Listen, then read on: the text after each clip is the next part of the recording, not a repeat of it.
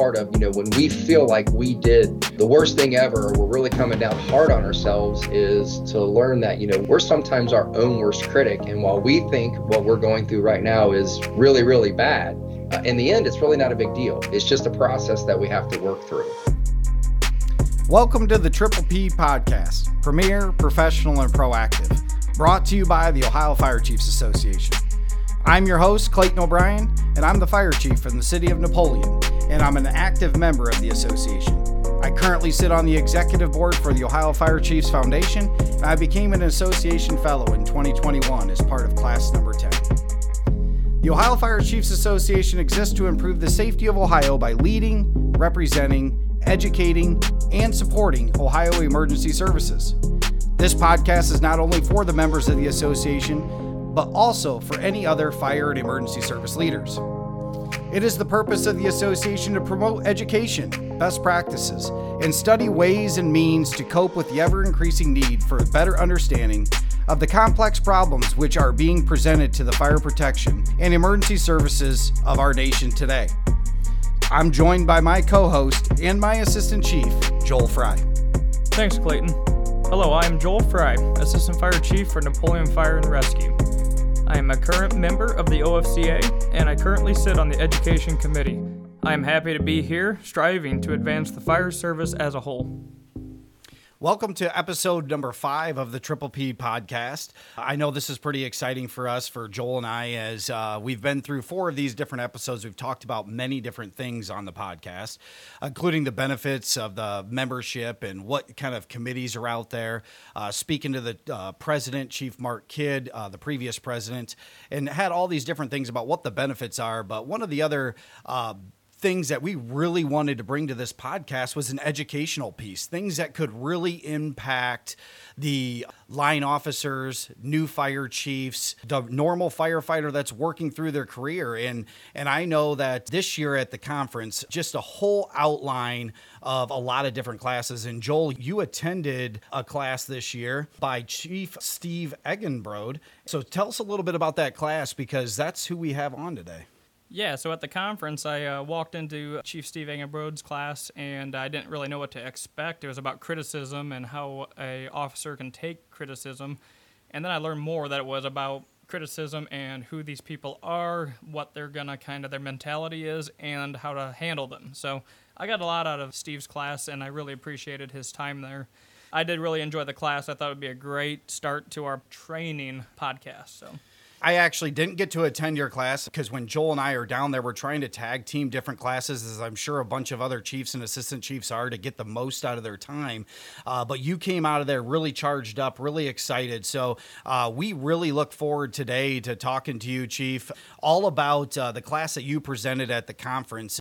And so what I want to do is I just want to start off having you give us a little of an introduction from where you're from, when you became a fire chief, and then just tell us about the class just a little bit, and then we'll get into it. Sure. Yeah. My name is Steve Agenbroad. I'm the chief of the Clear Creek Fire District. It's in Southwest Ohio, located between Dayton and Cincinnati, right off of I-75. And I became interim chief in the middle of 2016, and then took on the role in January of 2017. We are a suburban department, and we went all full-time. The day that I became chief, one of my first things to work on was converting the department from a combination part-time, full-time to an all-career department. That was my first assignment as an interim chief. And then once I got sworn in, we swore in our last 3 part-time members as full-time members, and we've been an all-career department ever since. Wow, so you got right to work. That was a pretty big assignment, just even starting out as an interim fire chief. Yeah, it was a lot, but it's been great. We actually taught another class. Chief Paul Wright from Montgomery and I taught a class at the conference this summer on how to convert a part-time department to a career department. Well, Chief, the Officer's Guide to Managing Criticism is the title of your class that you presented at the conference. And tell us, why did you create this class, and, what made you put the pen to paper to actually say, hey, I think there could be a lot of other firefighters, middle managers, officers, captains, lieutenants, and even other cohorts as far as fire chiefs and assistant chiefs that could really benefit from this class. So how'd you go about that? Sure. So there's 3 reasons why I created this class. The first one's personal. I've struggled with with being criticized throughout my career. When you're very passionate about a job and you put a lot of time, effort, and energy into it, sometimes you let yourself take it personally, which I've learned you shouldn't do. It's one of the things I've learned. But while I realized that held me back sometimes, it caused me to respond emotionally and inappropriately. And I found it to not be necessarily the best way to respond to things. And so I knew that I had a deficiency in that area I needed to work on. The other thing I found is that I wasn't alone. I had a lot of conversations with other chiefs and other fire officers, come to find out that they were managing some of the same demons, if you will, that I was, on how to actually handle criticism, whether it be constructive or not. And then the last reason, and I've really found this more since I have become the chief, is there are a lot of people out there who have a lot of skills and abilities that could be great fire officers or even just better at what they are if they would just be willing to put themselves out there. But I find with the fire service, we are so influenced by our peers. We talk a lot about the brotherhood and the sisterhood, and that really means a lot to the people that do this job, myself included. But when you put yourself out there and you subject yourself to criticism, sometimes that can cut both ways, if you will. So I've had a lot of conversations with people who could be good fire officers or good leaders, but were scared to put themselves out there to do so. So that kind of forced me to dive into the research and look into, what is it that causes us to do that? Yeah, I think that's why I probably took a lot out of your class because, I do feel like I'm the best at everything, and when you do get criticized, it does hurt. I think that you highlighting all these different aspects of criticism and how to take it really helped me come out of that class very rewarded. Well, in the fire service, I mean, we say it all the time, right? That all of us are type A personalities, very strong, opinionated, and will let people know. But then when you're on the other end of, trying to do something or put yourself out there, it may not be as easy to take that because in order for us to do very well at our jobs, a lot of times that's what it takes. It takes a strong-minded individual that's a type A personality to be able to do good, but also can affect ways in others. Yeah, agreed. And to kind of add on to the type A comment, it does kind of come, almost hand in glove, if you will, that a lot of people that have very strong-willed type A personalities sometimes allow their egos to grow quite large. And that's what I found I struggled with for a long time. And Chief Alan Brunacini says, egos eat brains. And I found that to be the case. When you start letting yourself get a little bit too big for your britches, being humbled can be some of the best things that can happen to you as you progress through your career. I agree. So now do you want to start into part one, the introduction to criticism? Sure. Yeah. So the first thing I ask the group when we get together in class is I just ask everyone to think about a time they've been criticized, and not necessarily in a constructive manner, but you're working on a project, you want to do something, you have a lot of passion for what you're trying to do, and like you said a minute ago, Joel, you feel like you're the best at what you're doing, and you got this great plan, and you know everything about this, and then you present it to the department, or you come in and you drop this idea on somebody's desk, and they just shoot it down, or they want to shoot holes into your great plan that you've developed. And that's hard to do because in your mind, you're thinking, man, this is a great idea. And a lot of times I found in the fire service is we present these, what we believe to be these great ideas, and then people just start shooting holes in them, and a lot of times we don't agree with what it is, and we don't really necessarily know how to respond. So I found that as a reason why people don't want to present new ideas or put themselves out there. So one of the things, that I talk about with is why physiologically do we do this, or psychologically do we do this? And so some of the research that I did was I looked into what is it that causes us to not want to put ourselves out there. And what I found is, while it's 2022 and there's never been a safer time to live, that we still have a lot of the same DNA and genetics in our body that we had when we were cave people, if you will, and there's a lot of reactions and instincts that we have internally, that fight or flight mechanism that causes us to do certain things. And those were great back in the caveman days when, you could run into a saber-toothed tiger that might kill you. Well, the likelihood of running into one of those at the firehouse is pretty slim. But we still have those physiological reactions to things, one of those being criticism. So just knowing that that's part of, when we feel like we did the worst thing ever, or we're really coming down hard on ourselves, is to learn that, we're sometimes our own worst critic. And while we think what we're going through right now is really, really bad, in the end, it's really not a big deal. It's just a process that we have to work through.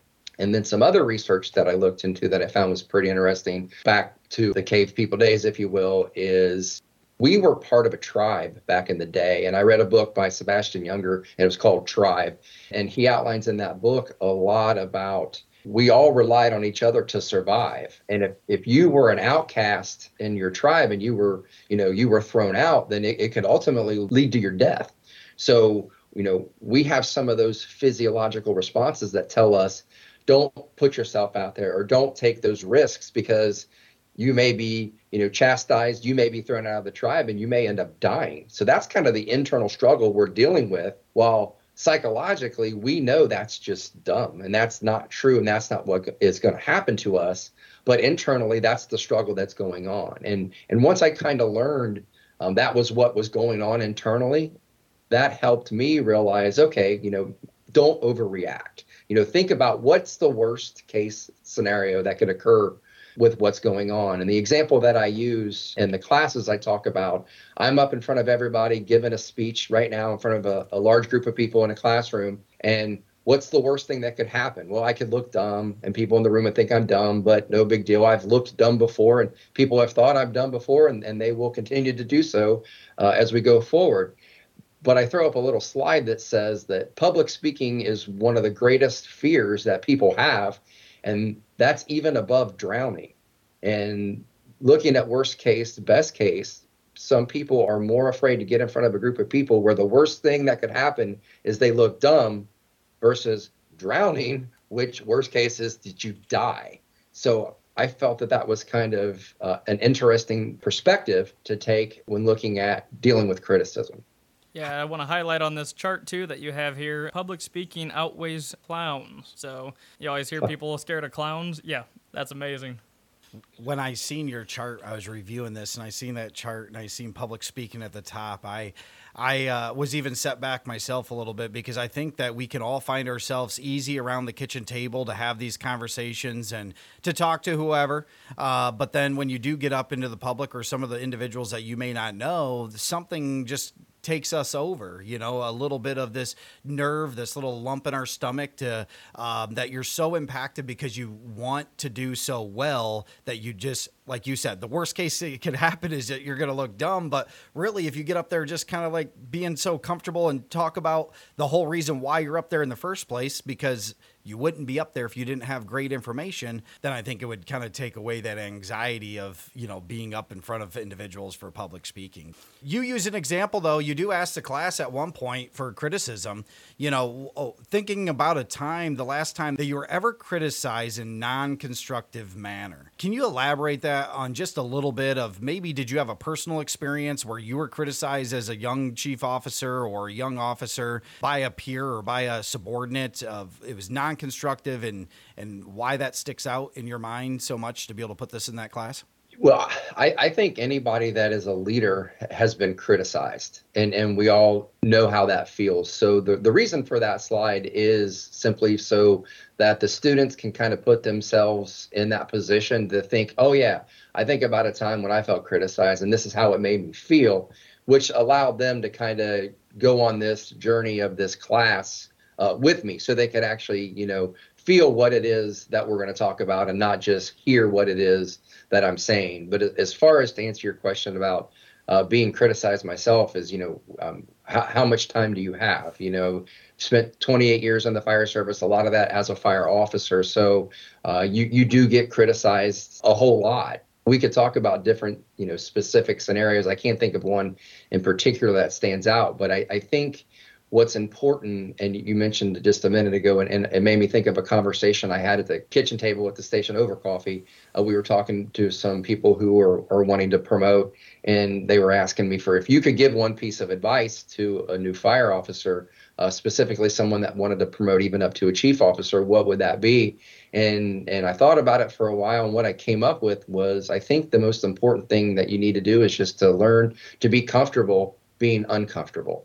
And that goes along with the public speaking part is, when you're a firefighter, paramedic, or a company officer, a lot of what you do specifically under stress, you've been highly trained to handle. You go through a lot of paramedic training, a lot of firefighter training, fire officer one, you're making decisions on those emergency grounds. It's the exciting stuff that we get into this line of work for, and we think about it a lot, and there's a lot of training that goes into that. But as you move up into a chief officer role, you just encounter a lot of things that you've just never encountered before, and you don't know what to do, and you become very uncomfortable. And I think the thing that I see are the ones who can just maintain a calm demeanor and maintain a calm head. And while they're inside, they're shaking, they're nervous, but on the outside, you would never guess it. And they're able to maintain that at least outward looking of being comfortable when maybe inside they're extremely uncomfortable. I think that's great advice, to feel comfortable, uncomfortable. And the reason why I say that is because then everything that was so comfortable when we were on the line on a regular basis then becomes uncomfortable for a period of time, even as chiefs. And that's where, like, for example, where I would say Joel and I get into these situations a little bit more on a regular basis because of staffing and the amount of times that we're on the ambulance anymore. When we were on the line, we're on the ambulance all the time, handling all these EMS calls, where now it's few and far between that we're actually on those calls, but we have to take those calls. And so we, at one point, were comfortable. Now we're a little bit more uncomfortable, but we come back and we talk over protocols, or we talk it over with the crews. And one of the biggest things that we've kind of, said in our firehouse is that you can have constructive criticism for anybody as long as the message is delivered in a respectful manner. Because I think that's the biggest thing. I think that a lot of times when you're being criticized, if somebody is respectfully telling you where you truly believe that they're genuinely wanting you to do better, that's why they're telling you that you're not missing the mark there, I think makes a big difference than just the individual that's doing it behind your back that you never knew about it until you found out 3 days later. And then you realize that criticism was not for you to grow. It was just to bring you down a notch. Absolutely. Steve Agenbroad is an experienced emergency service executive with a demonstrated history of working in the public safety industry. He commands an all hazards emergency services organization and also works as a full-time professor for the Columbia Southern University. He has practice experience in areas of fire, rescue services, emergency medical services, law enforcement, and investigations, with a primary focus in operations, management, and administration, with a strong passion for leadership. Chief Agenbroad serves as the president of the Warren County Fire Chiefs Association, president of the Southwestern Ohio Fire Chiefs Association, and chairs the legislative committee for the Ohio Fire Chiefs Association. Personally, Steve enjoys living an active lifestyle and by exercising and being outdoors. He loves to golf, but is terrible at it. He and his amazing wife reside in Springboro with their 2 daughters and 3 dogs. He is also an active member of the Rotary Club of Springboro. Part 2 of your presentation talks about the dirty dozen of critics. So let's just talk about that a little bit. Yeah, so I try to figure out a way to just put a face to a name. So in the class, what I do is I ask the people that are participating to just write 1 through 12 on their papers. And as I describe each one of these critics, I ask them to kind of write someone that they know that meets this definition. So they can kind of, put a face with a name. It's like the difference between theory and application. In academia, there's a lot of theory, but in the real world where we all live, it's applying that theory into the real world. So we do that. And then one thing to note is as we go through this, what I call the dirty dozen of critics is, people can be more than one of these. So, you can have someone that criticizes you one way, and that same person can criticize you another way, which they can be, multiple of these 12 types of critics that I've come up with. And another thing to note is that this is not scientifically validated. This is nothing more than anecdotal evidence that I have come up through my own personal research. So this has not been vetted. This has not been peer reviewed in any way. This is just the opinion of one person. Well, you say the opinion of one person, but going through this, I can tell you that we all know that it's the same titles in all the different firehouses. Like we always talk about all the time, it doesn't matter what size of department you come from and what location you are, but we all deal with the kind of the same stuff. So I'm excited about getting into the dirty dozen of critics that you have called out in this presentation, and I think a lot of people out there will really be able to connect. Sure. So the first one I talk about is called the backstabber. And I start out with this one, and I put a big danger on the slide is because the difference between this critic versus the other 11 that we'll talk about is this person is actually dangerous, this backstabber, because they may, be nice to your face, but behind you, they're really trying to destroy you. Not necessarily just criticize what you do, but they're really trying to destroy your career. So if you have someone that's constantly criticizing what it is that you do specifically behind your back, a warning light should go off in your head. That should make you think, you know what, this is something that I need to be paying real close attention to, and this is maybe goes beyond the pale of criticism, and I need to maybe take a little bit more of a defensive posture. So that one, while critical, very important, it's pretty common sense and to the point. So the next one that I talk about really, and we've all dealt with this critic, and that's called the jerk. And this person is rude, angry, and tries to make you feel bad about yourself whenever the opportunity arises. And I have come to find out that there are just some people in this world who are jerks. They are truly the ugly side of humanity. And the key to dealing with jerks is essentially that you just have to not give in to the hate. You can't listen to the negativity. You don't want to become part of the problem. And I think most importantly, realizing that the choice is yours every day, whether or not that you engage with that jerk. The biggest thing that they want is for you to argue with them or be dismissive, or they don't want you to be dismissive of them because they actually get their power from getting a rise out of you.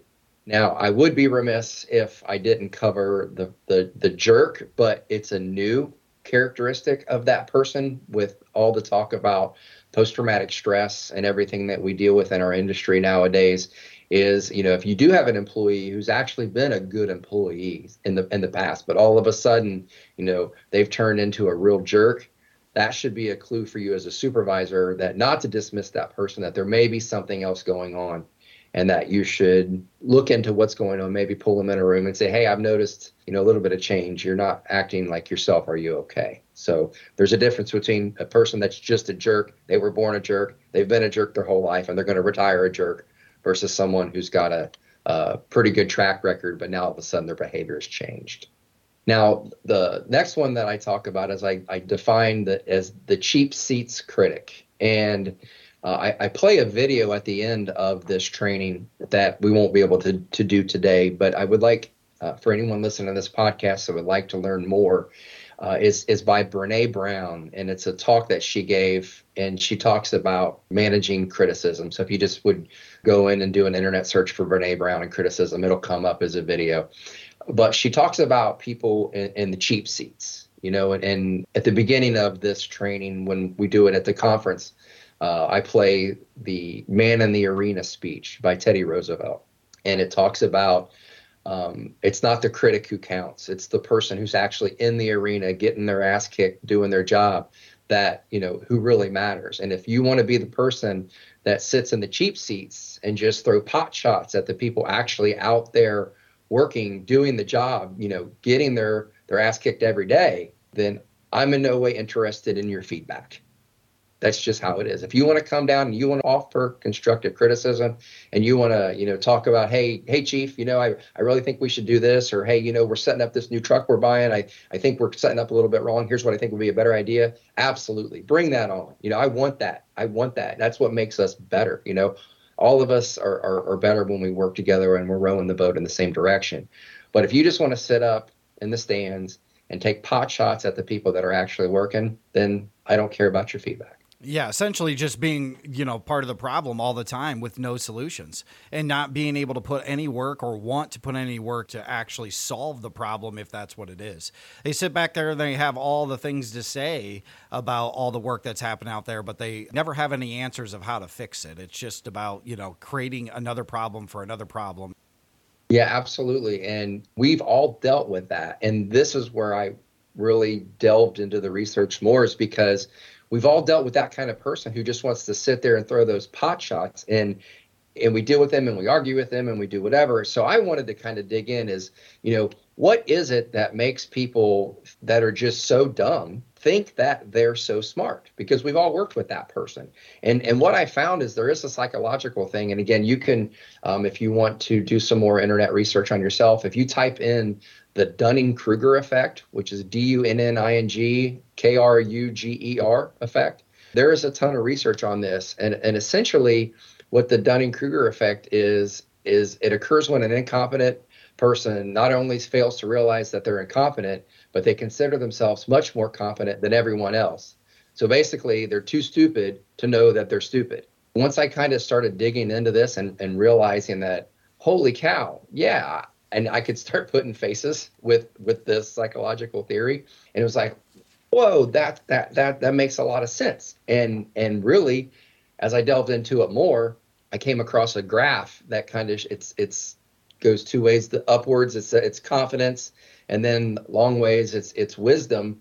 And sometimes as you start to learn a little bit about something, you really overinflate your knowledge of that, because you used to not know anything. And then all over a short period of time, you gain some knowledge and you feel like, wow, I know a lot. But what I find is probably just human nature, but, we all work in the fire service, so I can speak to that, is we seem to be a lot of times an industry of people who they don't know what they don't know. And really, there's no way to know that because you don't know, right? And what they call that in the Dunning-Kruger effect is the peak of Mount Stupid. And what was most humbling for me as I started going through and learning more about this theory was that was me years ago. I remember early in my career, I was that jerk at the top of Mount Stupid screaming how dumb everybody else was. And I really, truly believed it. But as I progressed through my career and I sought out higher education and I went to more trainings and I started talking to people that were a heck of a lot smarter than me, then what I did was I quickly fell down into what in the Dunning-Kruger effect is referred to as the valley of despair. And that's kind of when you fall down and you realize, wow, I am nowhere near as smart as I think I am. But the good news with that is that you're not stuck there. The key to any stuff, like any 12-step program is, the first step is admitting there's a problem. Hi, my name is Steve and I'm an alcoholic, kind of a thing, is you admit there's a problem and then now you can start working your way out of it. And you can start climbing up what's called the slope of enlightenment. And the best way to do that is to just seek further education, seek further training, become part of associations where you can, get some peers and some mentors that can teach you, what it is that you need to know. So over time, you can realize, okay, now I do know what I'm talking about, but I still have room to learn. And the Dunning-Kruger, I'm just kind of just scratching the surface, but it does a really good job of explaining what that is.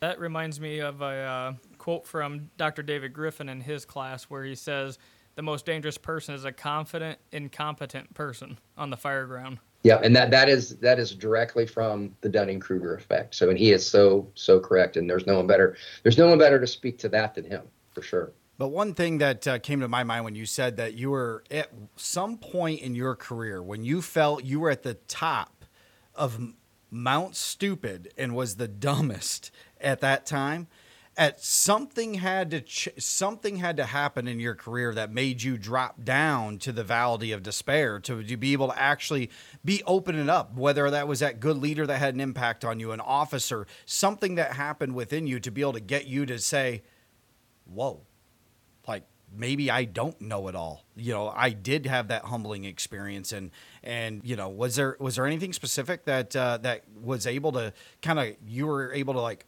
flip the switch and say, hey, we got to make some changes around here? Yeah, it's a couple things. It wasn't just like an epiphany. It wasn't like just one moment, but it was a couple things in line in about the same period of time.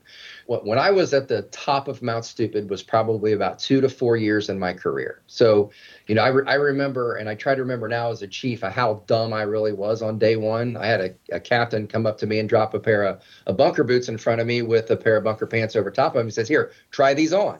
And I looked down and I didn't know whether I needed to take my shoes off to put my bunker boots on, or if I should leave my shoes on like my old rain boots when I was a kid.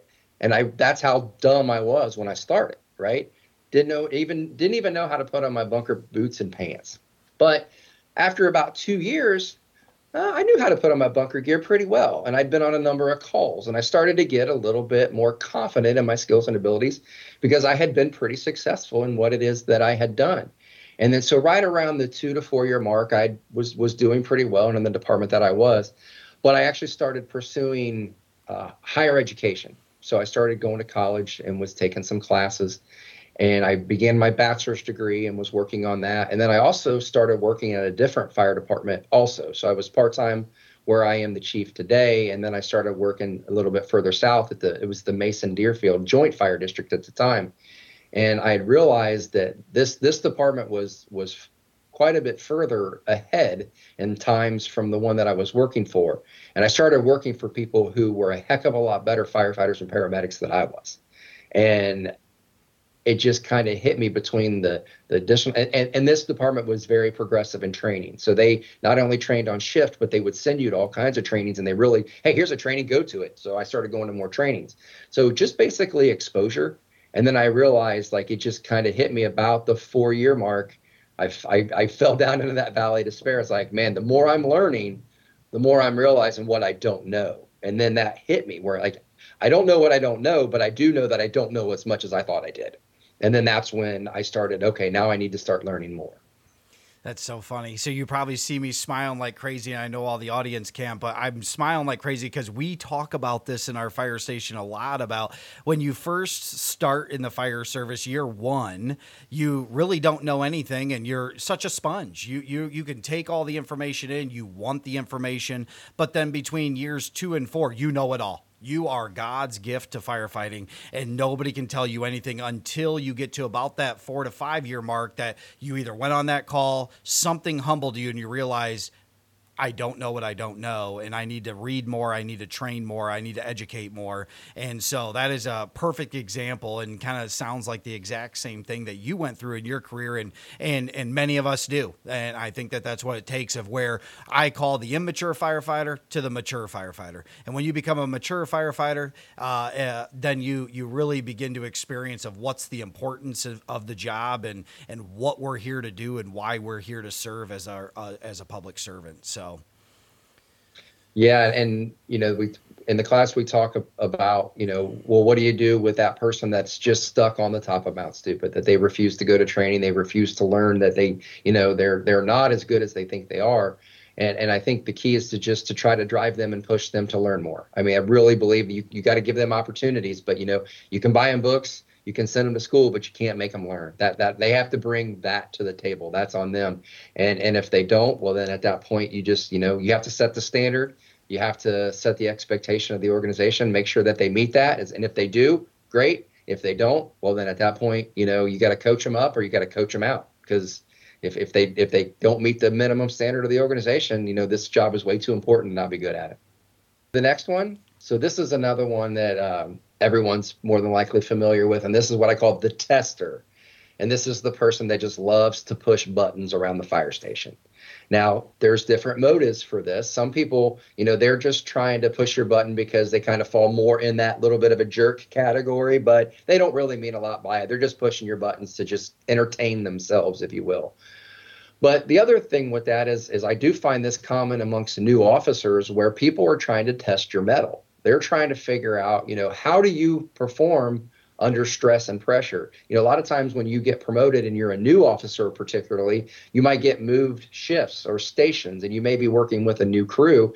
And while you built up a lot of esprit de corps with your previous shift or crew, you may not have that with your current, but they may rely on your decision-making ability to whether they live or die. So they are going to want to see, what is it that you do when you're put under stress? So I think when someone's pushing your buttons, particularly as a new officer, is, sometimes understand that, they're just trying to test your mettle. Now, you got to draw a line. You can't let them, take it too far.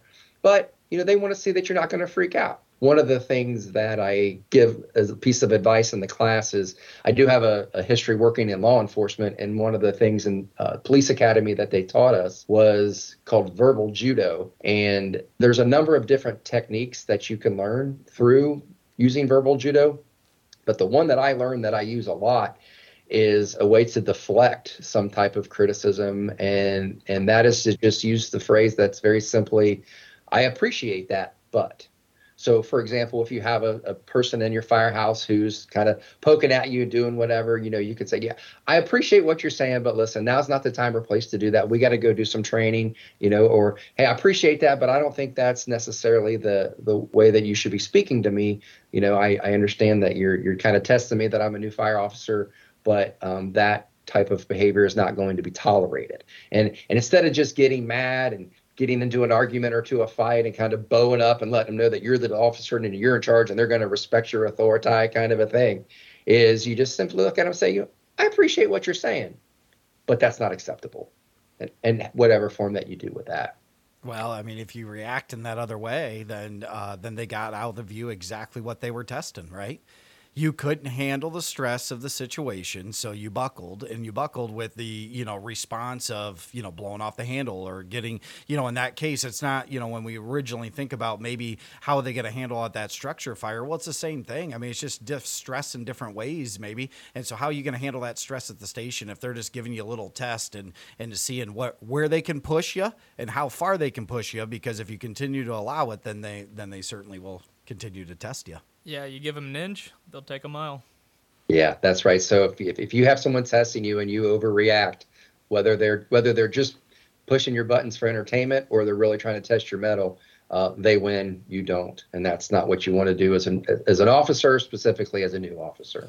That's the difference between why you're an officer and why they're still at the firefighter level, or why they hadn't promoted yet in their part of their career, because they just haven't learned those things of how to manage other employees, as that they're continuing to be the tester, but you're teaching them as the officer at that point, a young one, to teach them how to handle a situation, because they're going to take that back and they're going to realize, wow, that was a really professional way of handling it, and that you're holding a professional standard for your shift. And sometimes it's very hard because, as we talked in the beginning of this podcast, you talked a lot about being a part of the tribe or being a part of the group. And that individual that could be testing you could be the leader of your crew, the one that's always around the kitchen table with them all while you're in your office working. So it's a really touchy balance point of how you're going to handle that.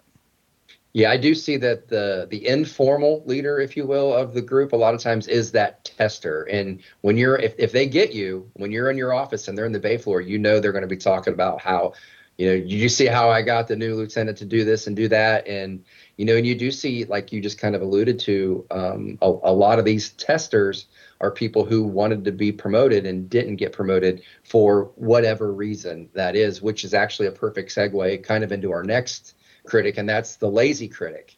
And these are the people that they'd like to have what you've achieved, but they're not willing to put in the work to get what it is that you achieved. They just see that you're now a lieutenant or a captain or a chief, and they see the iceberg floating above the water, and that's what they want. But they don't see underneath that iceberg, the persistence, the failure, the sacrifice, the good habits, hard work, and dedication that you've put into what it takes to actually get promoted.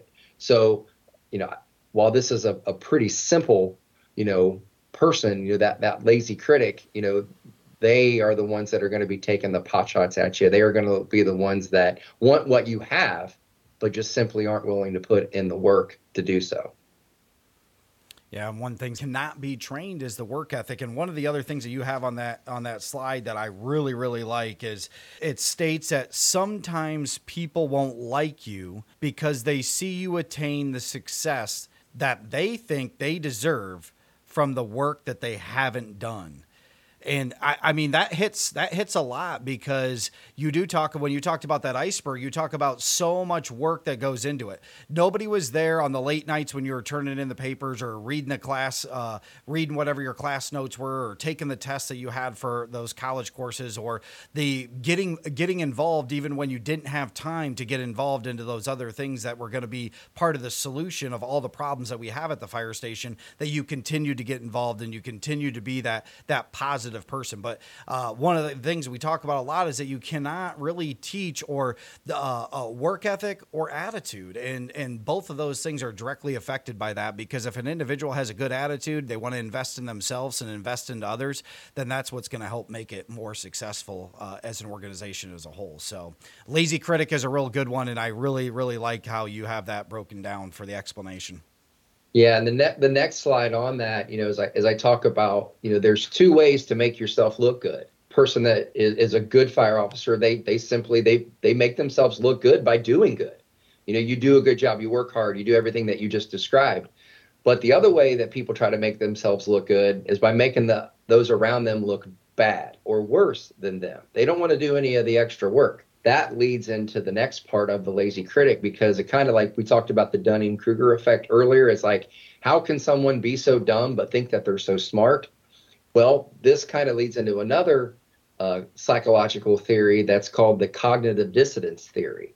And this is, have you ever wondered why people are lazy and they're not willing to do the work, but they expect to receive the rewards of someone who does the work? And that's another thing that I would suggest, that if anybody wants to learn more, is to just get on an internet search engine and type in cognitive dissonance theory. There's a ton of videos, a ton of research in this area that you can learn more about. But I think the most, the basic of it is, it's just a mental conflict, and it occurs when beliefs are contradicted by new information. This conflict activates areas of the brain involved in personal identity and emotional response to threats. The brain alarms go off when a person feels threatened on a deeply personal and emotional level, causing them to shut down and disregard any rational evidence that contradicts what they previously regarded as the truth. So basically, people just psychologically it's more comfortable for them to believe a reassuring lie than to listen to an inconvenient truth. So if you've ever sat down, and I'm going to guess just about every chief officer that's listening to this podcast, or any company officer, has experienced where you sit down with an employee and you try to counsel them and you try to explain to them why it is that they're not doing so well. Whatever that is, we don't have to use a specific example, but they're just not performing to a standard that they should be performing. And you're doing what you believe to be a really good job of explaining to them, and they're not hearing a word you're saying. They're totally disregarding. I call them excuse machines. All they want to do is make excuse after excuse after excuse, and they want to defend their behavior versus acknowledge what it is that you're trying to tell them. And I've dealt with people like this, like all of you have, and you feel like you're just beating your head against the brick wall. And as I delved into this theory, what I just came to the conclusion is, if you truly have someone that suffers from cognitive dissonance, there's nothing you can do for them. It's a truly psychological problem that they have to deal with. You don't have the skills and abilities to get them to see it your way. So all you can do is establish the expectations, establish standards, and make sure that they meet those. And if they don't, then they can't work for you anymore.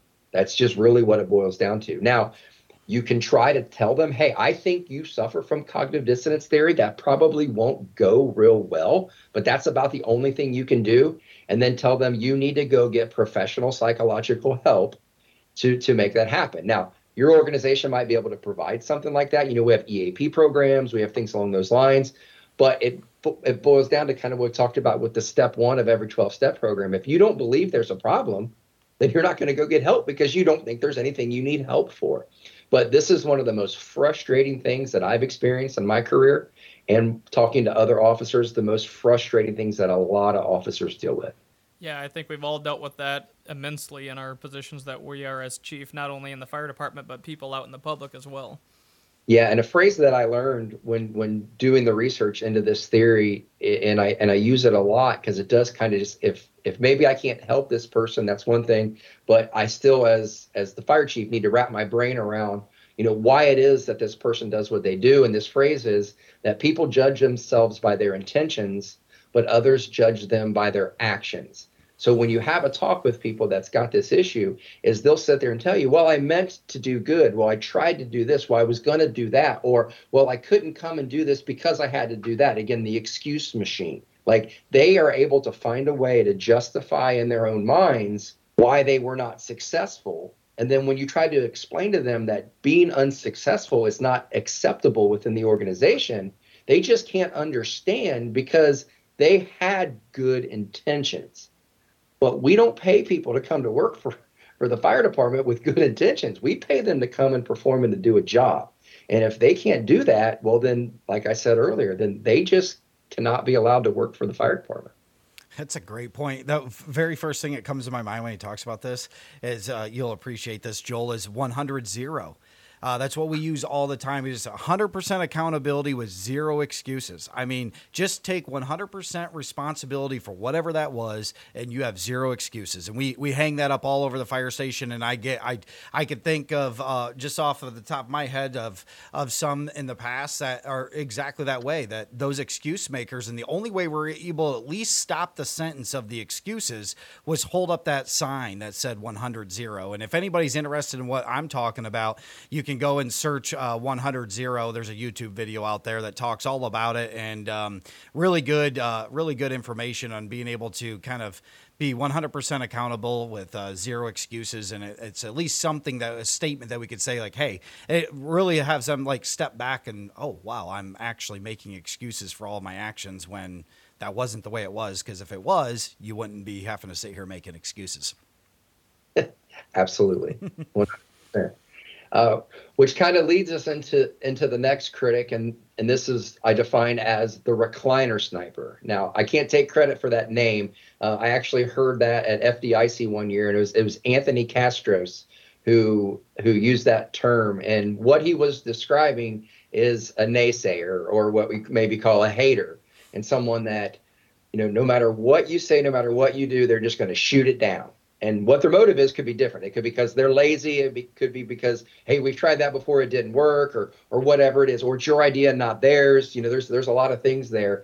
But the way he describes it is, it's a person that's sitting in a recliner, and you walk into the day room and you're like, hey, I got this great idea. And they come up out of the recliner, they grab the rifle, they shoot it and go, boom, that'll never work. And they sit down and pop back in the recliner and they go back to watching TV.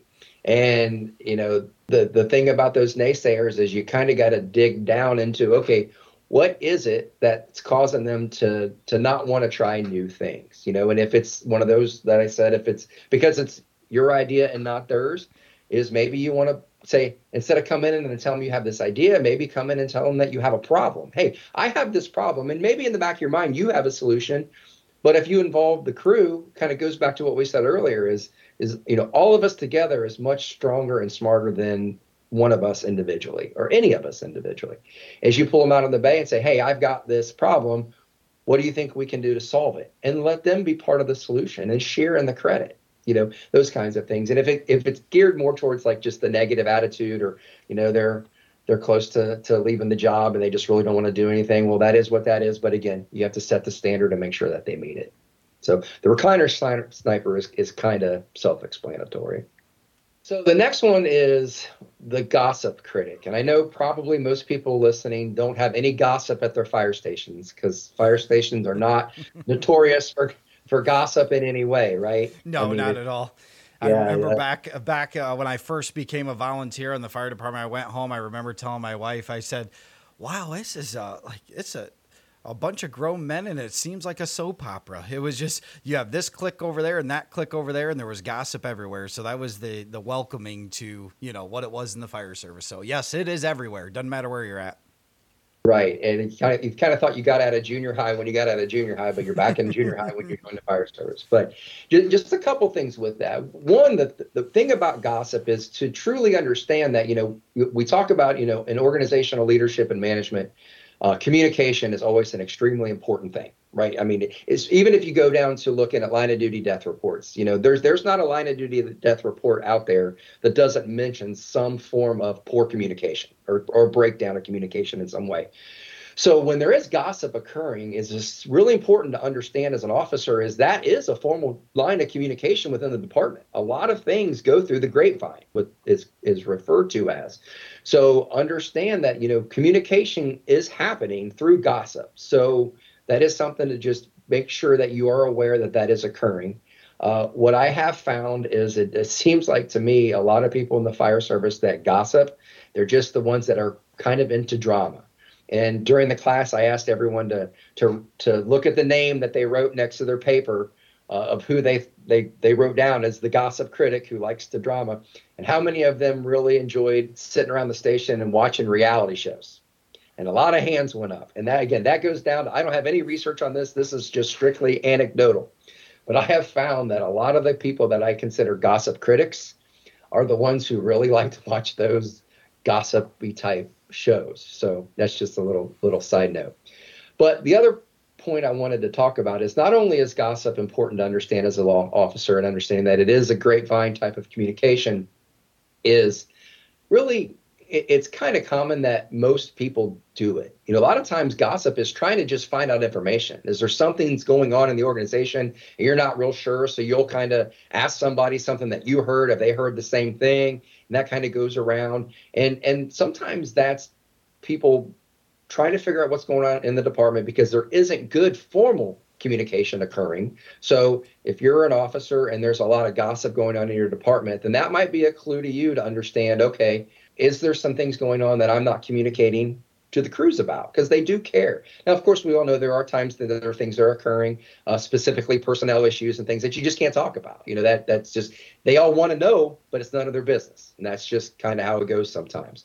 But a lot of times, too, it's just kind of a firehouse therapist. We talked earlier about, that jerk or that, dealing with post-traumatic stress is a lot of times people just gossip to get things off their chest and to just feel better. So if you hear gossip, try not to overreact to it, kind of like the person pushing your buttons earlier, is try to kind of maybe figure, okay, if there's a lot of gossip going on, is it just firehouse gossip, which will always happen, or do you see an uptick? And then maybe you kind of need to dig in a little bit further, or maybe you don't see an uptick, but some of the gossip you're hearing is pretty bad, or it's something that you kind of need to address, in a more formal setting. So the thing about the gossip critic is just to understand that it's not just people talking behind your back always. Sometimes it's just, it could be a number of other things. Next one is the dinosaur critic. And this is the one, the person that a lot of times they want to talk about, the best accomplishment that they've had is, I've been here for 24 years, or I've been in this department for 32 years, and I'm this and I'm that. And while I have a ton of respect for people who have a lot of experience doing this job, there's a lot more to experience than just coming to work every third day or coming to work and doing, and just riding a recliner all day. We know we have people on the job that have 20 years of experience, and we know that we have people on the job that have 1 year of experience 20 times in a row.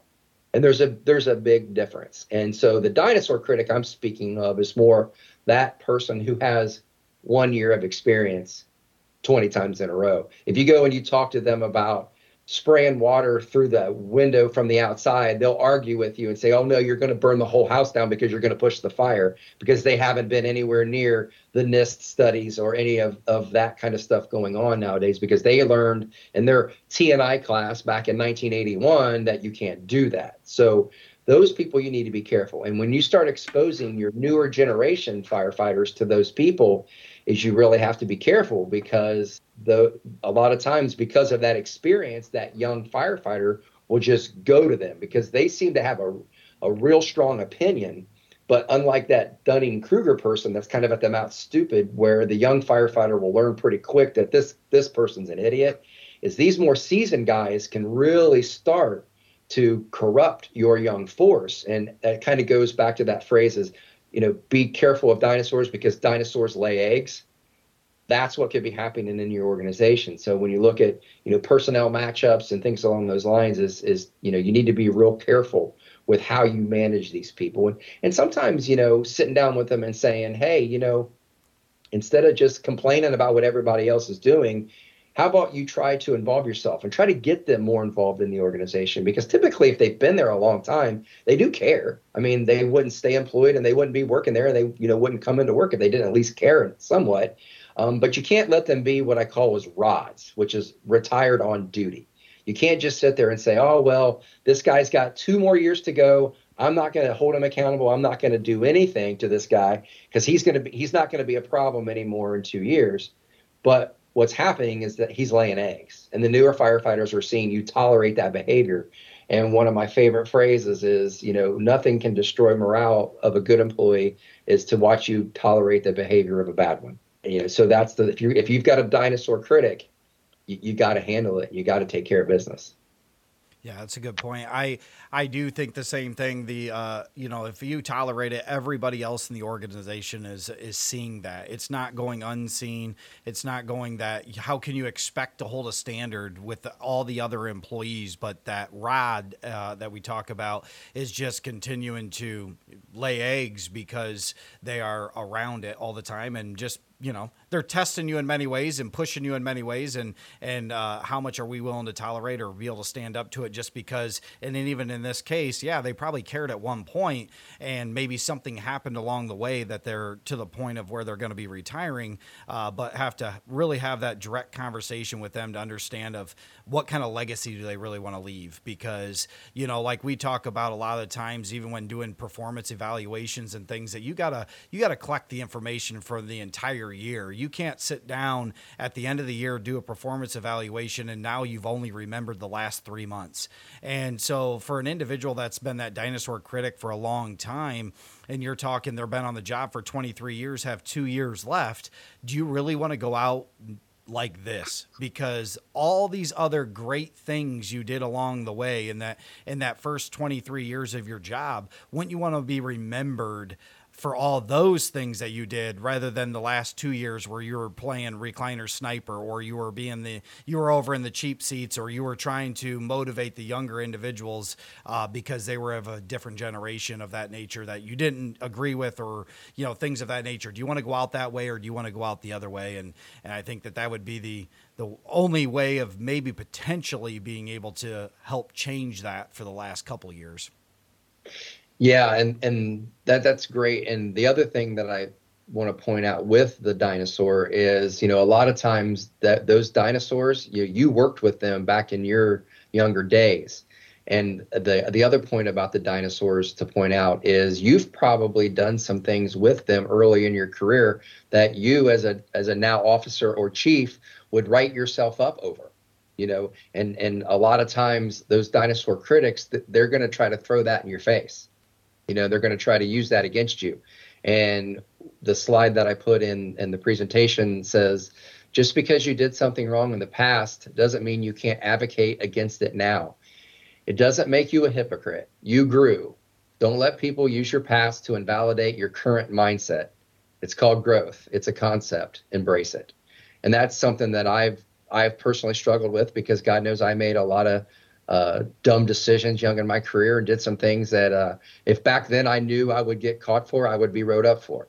And now you have to set a standard. And I think the important thing is if you have someone who is what we call the dinosaur critic, and he's criticizing you because they're calling you a hypocrite because you kind of did the same thing, that's hard to deal with, because you do feel guilty for that, because you're like, yeah, difference between this person and me is they got caught and I didn't.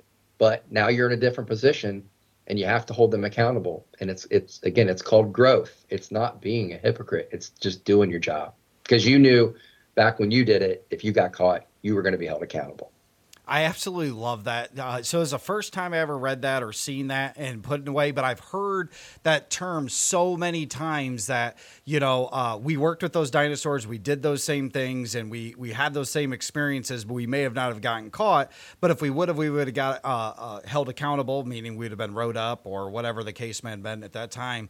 But to put it in, or to spin it in such a positive direction this way, to say, yeah, we did do that, but we didn't always, and we don't still today do that. We did grow out of that, and it's just growth. And I thought that when I read that, I just thought that that was just such spot on, and something that I'm definitely going to take back to our firehouse to teach to our officers about those things, because I think that's a huge impact on them as well. That at some point in our career, when you talked about that, from that 1 to 5, we wanted to be a part of the team. We wanted to be, everybody to like us. We wanted to be surviving in that tribe and be out there, that everybody was going to not throw us to the wolves as well. And so some of those times were peer pressure in the firehouse of those actions that we took. So to really know now that it was all a part of the growth in my career of where it is today, that really hit home for me. So I thought that was a great slide. So we'll move to the next one, and this one's pretty short and sweet. It's called The Opposite of You, Critic. And I titled it that because I think that most people that come to the conference, or most people that are listening to this podcast and stuff, are probably hard chargers, people with growth mindset looking to better themselves. They're not the ones sitting around the firehouse being recliner snipers and such.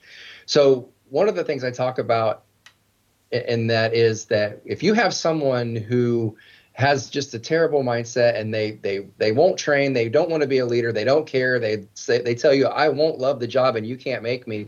No, you can't make them love the job, but again, you can hold them accountable. And one of the things that you can do and use them to your advantage while you're holding them accountable to do the job is, I mentioned earlier, if you wanted to pitch an idea and they want to just be a naysayer and shoot down your idea, those are the naysayers and the recliner snipers that we handle one way. Well, the way I kind of look at the opposite of you, Critic, or the one that's just negative about everything and has a totally different mindset about the job than you do, is if you have an idea and you present it to them and they hate it, then you know it's a good idea. Very true. Yeah, I mean, it is. And it's you have those people in your firehouse who don't love the job and don't care, and they're just there to collect a paycheck and they do the bare minimum. And I kind of realized I used to try to cater to those people, because I found out a lot of times they were the people that had a number of years on the job, and they weren't real pleased with whatever it was, the direction the department was headed for whatever reason. But once I kind of grew as an officer, I realized that those aren't the people that I need to worry about. I need to disregard those people. So if I'm hearing criticism from them, I know I'm doing good, and we need to keep pushing forward. So the next one is, and we've kind of already talked about this a little bit when we discussed the peek 'em out stupid, and that's the 222. And this is the person that I define as 2 years on the job, but they think they have 22 years of experience. And I learned this phrase back when I did work down at the Mason Deerfield Fire Department that I talked about earlier. And it was very common because we had a lot of people at that department who were just like me that I described earlier, because it was a part-time department, one of the few departments in the county that actually paid people to work part-time. So a lot of people that just had a few years on the job went there to work. So I was surrounded by 222s. And that kind of helped, as you mentioned earlier, kind of progress my growth, because I sort of realized, like, wow, we don't necessarily know what we don't know. And I have a picture on the side of Beavis and Butthead, because that reminds me a lot of my friends that I worked with down there, me being one of those Beavis and Buttheads. But the other picture that I have on there, it says, if you don't do stupid things while you're young, you'll have nothing to smile about when you get old. And the point of that is that when we're young, we all do stupid things. Because I can say when I was young and dumb, I was really young and dumb, really dumb, emphasis. And the difference between the Dunning-Kruger effect that we talked about earlier and the 222 is these people are still young. They still stand a chance. You can get them training. You can get them education. You can do things for them to get them to fall into the valley of despair and then grow over the next 20 years of their career to actually start learning. The ones that are 22 years on the job and they're still stuck at the top of Mount Stupid, that's not what I'm referring to here. And those are the ones that you really can't do a whole lot other than just try to give them training opportunities. So the next critic is the keyboard commando. And this is one that really is more pointed specifically at chief officers, because this is the group that I've dealt with more. While any firefighter can be put on social media and made to look stupid and criticized and all of that, a lot of that's just dumb and it's easy to overlook. But I have some friends who are chiefs, and they had went through some levy campaigns. I myself was a chief who went through a levy campaign, a couple of them. And when you ask people for more money or you're trying to raise people's taxes, they really become hypercritical. Not all, but some become very hypercritical, specifically where we're located in the state of Ohio. Our county is one of the few counties where Issue 2 or Senate Bill 5 back in the day, it actually passed. So we have a very conservative group of people in our area. So when you're trying to raise taxes, man, they come out in droves and they do everything in the world to try to discredit you. And they're those cheap seat critics sitting on their, and they're in their mom's basement typing on their computer. They're do the best you can to not read that stuff. That stuff is toxic. And when I read it years ago, it really I found it affecting me. When I talked to my chief friends who have read that stuff, it really affects them. It absolutely does. And there's nothing you can do about it. But what I have found is the best way to combat this is to make sure that there's someone that that you can really trust who is reading that information, who maybe doesn't have a personal attachment to it. And if there is something that's being said out there, they'll get a hold of you and say, hey, listen, this is something you need to respond to. That way you don't have to worry about it. It's not in the back of your, it's not even in the back of your mind. You're not even worried about it because someone has that under control, and you don't have to expose yourself to that toxicity that is really going to mess with you mentally, for sure. Yeah, that's great advice. That is really great advice.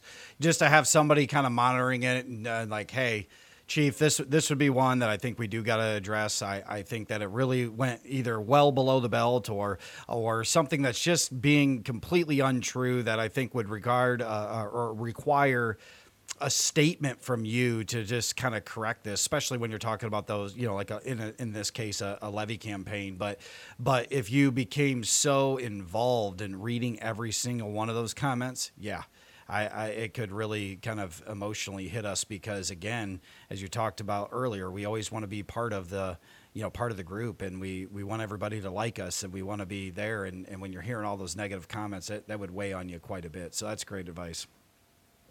Yeah, I listened to Joe Rogan's podcast, and he's described this the best of anybody I've ever heard it. And he says that social media is like processed food for the mind. Like you eat processed food and how bad it is for your body. If you watch that documentary about McDonald's Super Size Me, and you see how he goes to the doctor and they're saying this food is literally killing you. It's terrible for you. Processed food is really bad for your body, and social media is processed information, and it's really bad for your mind. So try to, at least if you can't avoid it, just know what it is going into it and try to figure out a way to supplement your mental diet with some vitamins and athletic greens and stuff along those lines to at least keep yourself healthy if you have to. I always think that people when you're behind a computer, your fingers say a lot more than your mouth. So I like this comment on here or your picture on here where it says, on the internet, I'm kind of a big deal, and it's got the keyboard commando sitting there. Yeah, it's amazing what people will say to you when they know you can't punch them in the mouth. It really is true. Yeah, very true. Not that I'm condoning violence in any way, but. Well, no, I mean, it just gives them this, and it is, you're right, with social media and the way that it's easy to, we don't know what they're going through on their end of the keyboard, emotionally, or what's affecting them, and a way for them to be able to vent may be a way of attacking somebody else.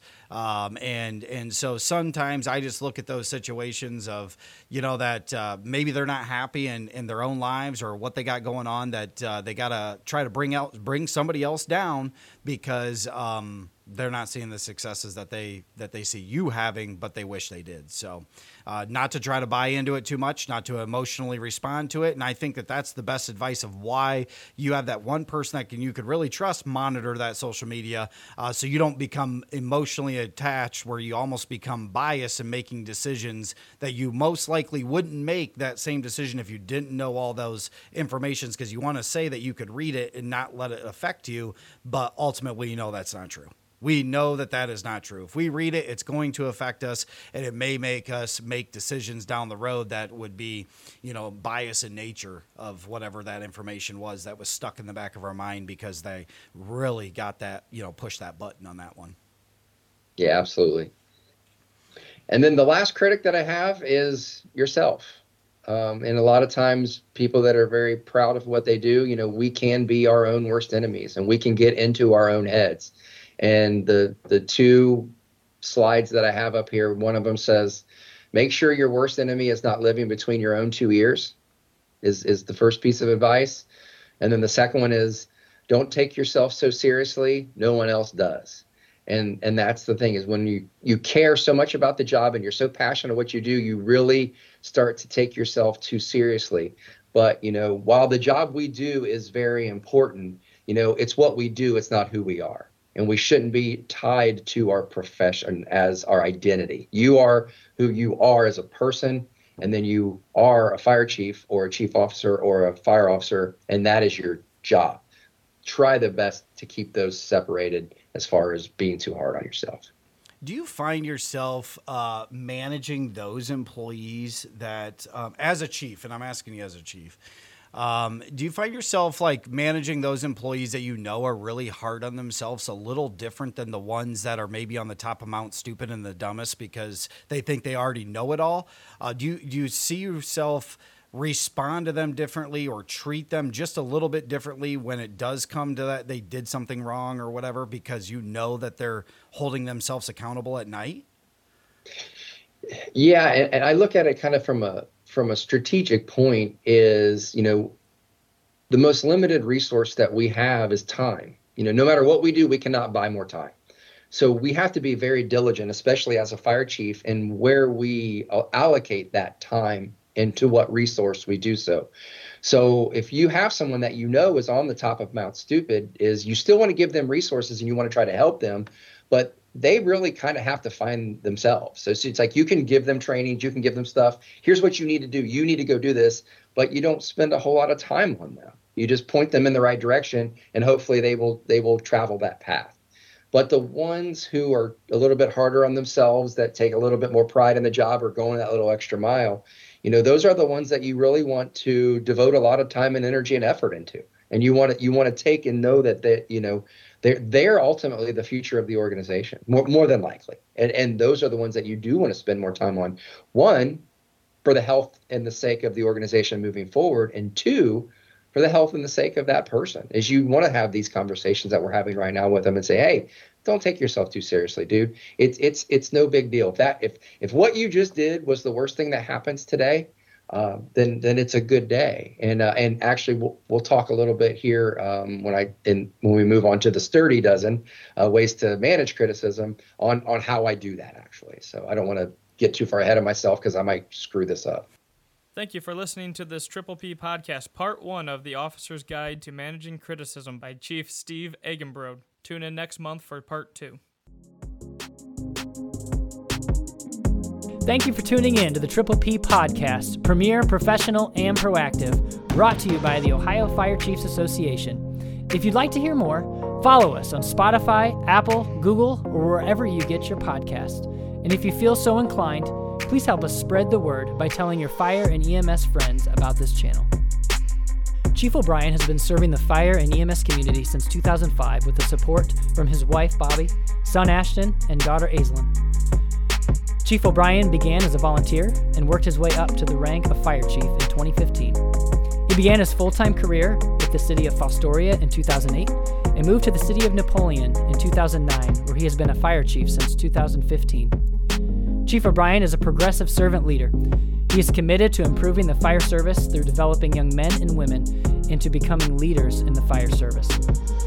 You will often hear Chief O'Brien ask his staff and others he encounters in the profession, "What are you doing today to make the fire service better than it was yesterday?" He's extremely passionate about training in all disciplines and is enormously proud of bringing a state-of-the-art training facility to the city of Napoleon. Chief O'Brien holds an associate's degree in fire science and a bachelor's degree in business administration. He is a nationally registered paramedic, firefighter 2, fire inspector, hazmat technician, and fire, EMS, ACLS, and PALS, as well as a CPR instructor. Chief O'Brien is an active member with the Henry County Fire Chiefs, Northwest Ohio Chiefs, the Ohio Fire Chiefs, and the International Association of Fire Chiefs. He participates weekly with the Napoleon Rotary Club, sits on the Substance Misuse and Community Partnerships Committees, and is on the executive board for the LEPC. Joel Fry is the Assistant Fire Chief for Napoleon Fire and Rescue in the city of Napoleon, Ohio. He has been in the fire service for 13 years.